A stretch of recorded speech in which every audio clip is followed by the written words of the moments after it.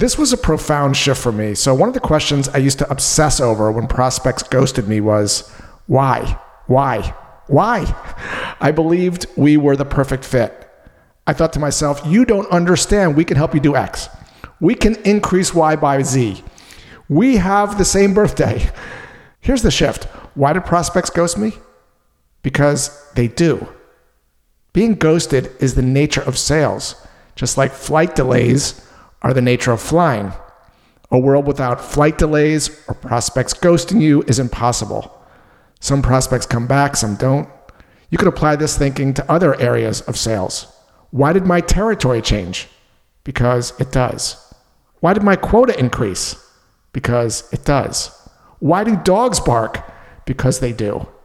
You will never be disappointed selling if you remember this. Let reality be reality. Move in harmony with the nature of sales.